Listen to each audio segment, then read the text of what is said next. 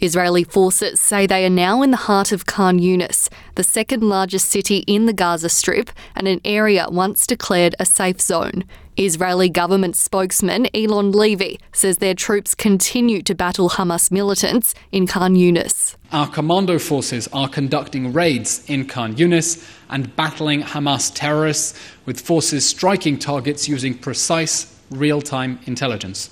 In the north, we have also seen intense fighting between IDF forces and Hamas forces in Jabalia and Shaja'iyah, which have been completely encircled.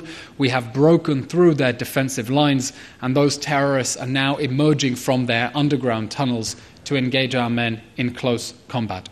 Gaza's Hamas-run health ministry says at least 350 Palestinians have been killed in the last 24 hours. Shadi Abu Samra, who witnessed the airstrike, says dozens of people are feared to be buried beneath the rubble. There were people having breakfast, safely sitting, baking or filling water. There is no safety, there is no safe area. All the missiles are falling over people's heads.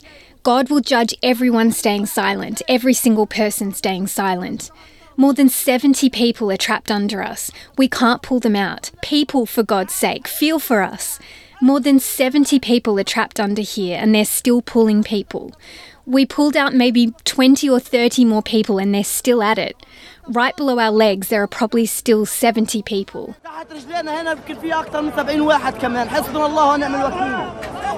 Tens of thousands of Palestinians are fleeing to Rafah in southern Gaza in a desperate attempt to escape the Israeli airstrikes. Mounir al-Nibris is among the 1.87 million Palestinians displaced by the war. He says he was told to come to Muwasi, a so-called safe zone and refugee settlement turned small town in southern Gaza. We came here according to the army's call because the area is safe as they promised us. To be frank, the area had no services. It was really challenging. Tents were overcrowded, with each one housing 30 to 40 people. We are suffering from the very cold weather and there are no necessities of life. There are queues for everything, even to get drinking water. We are suffering a lot because of this, and the children are deeply depressed due to the situation. We are suffering like hundreds of thousands of our people. Israel has blamed the high civilian death toll in Gaza on Hamas, accusing it of using civilians as human shields. Senior Hamas official Osama Hamdan says as Israel's offensive intensifies, the possibility of returning further Israeli hostages decreases. United States National Security spokesman John Kirby says it's unlikely Israel and Hamas will reach a new ceasefire agreement anytime soon. We're not close to inking another deal on a humanitarian pause, and nor do I have any news to break here today about the return of hostages, either ours or those of many other countries that are being held hostage.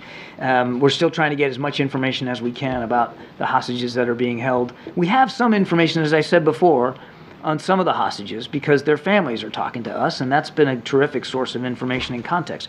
Meanwhile, hundreds of people have gathered in Tel Aviv to light the first candle of Hanukkah with families of hostages held by Hamas militants in the Gaza Strip. 16-year-old Amit Shani, a released hostage, was among those who addressed the crowd. I am very excited to stand here tonight for the first candle of Hanukkah on the land of Israel. I want to thank everyone who worked to return the hostages, and all those who returned. It makes me so happy to be here, with family and friends. We must continue the fight until the last hostage returns.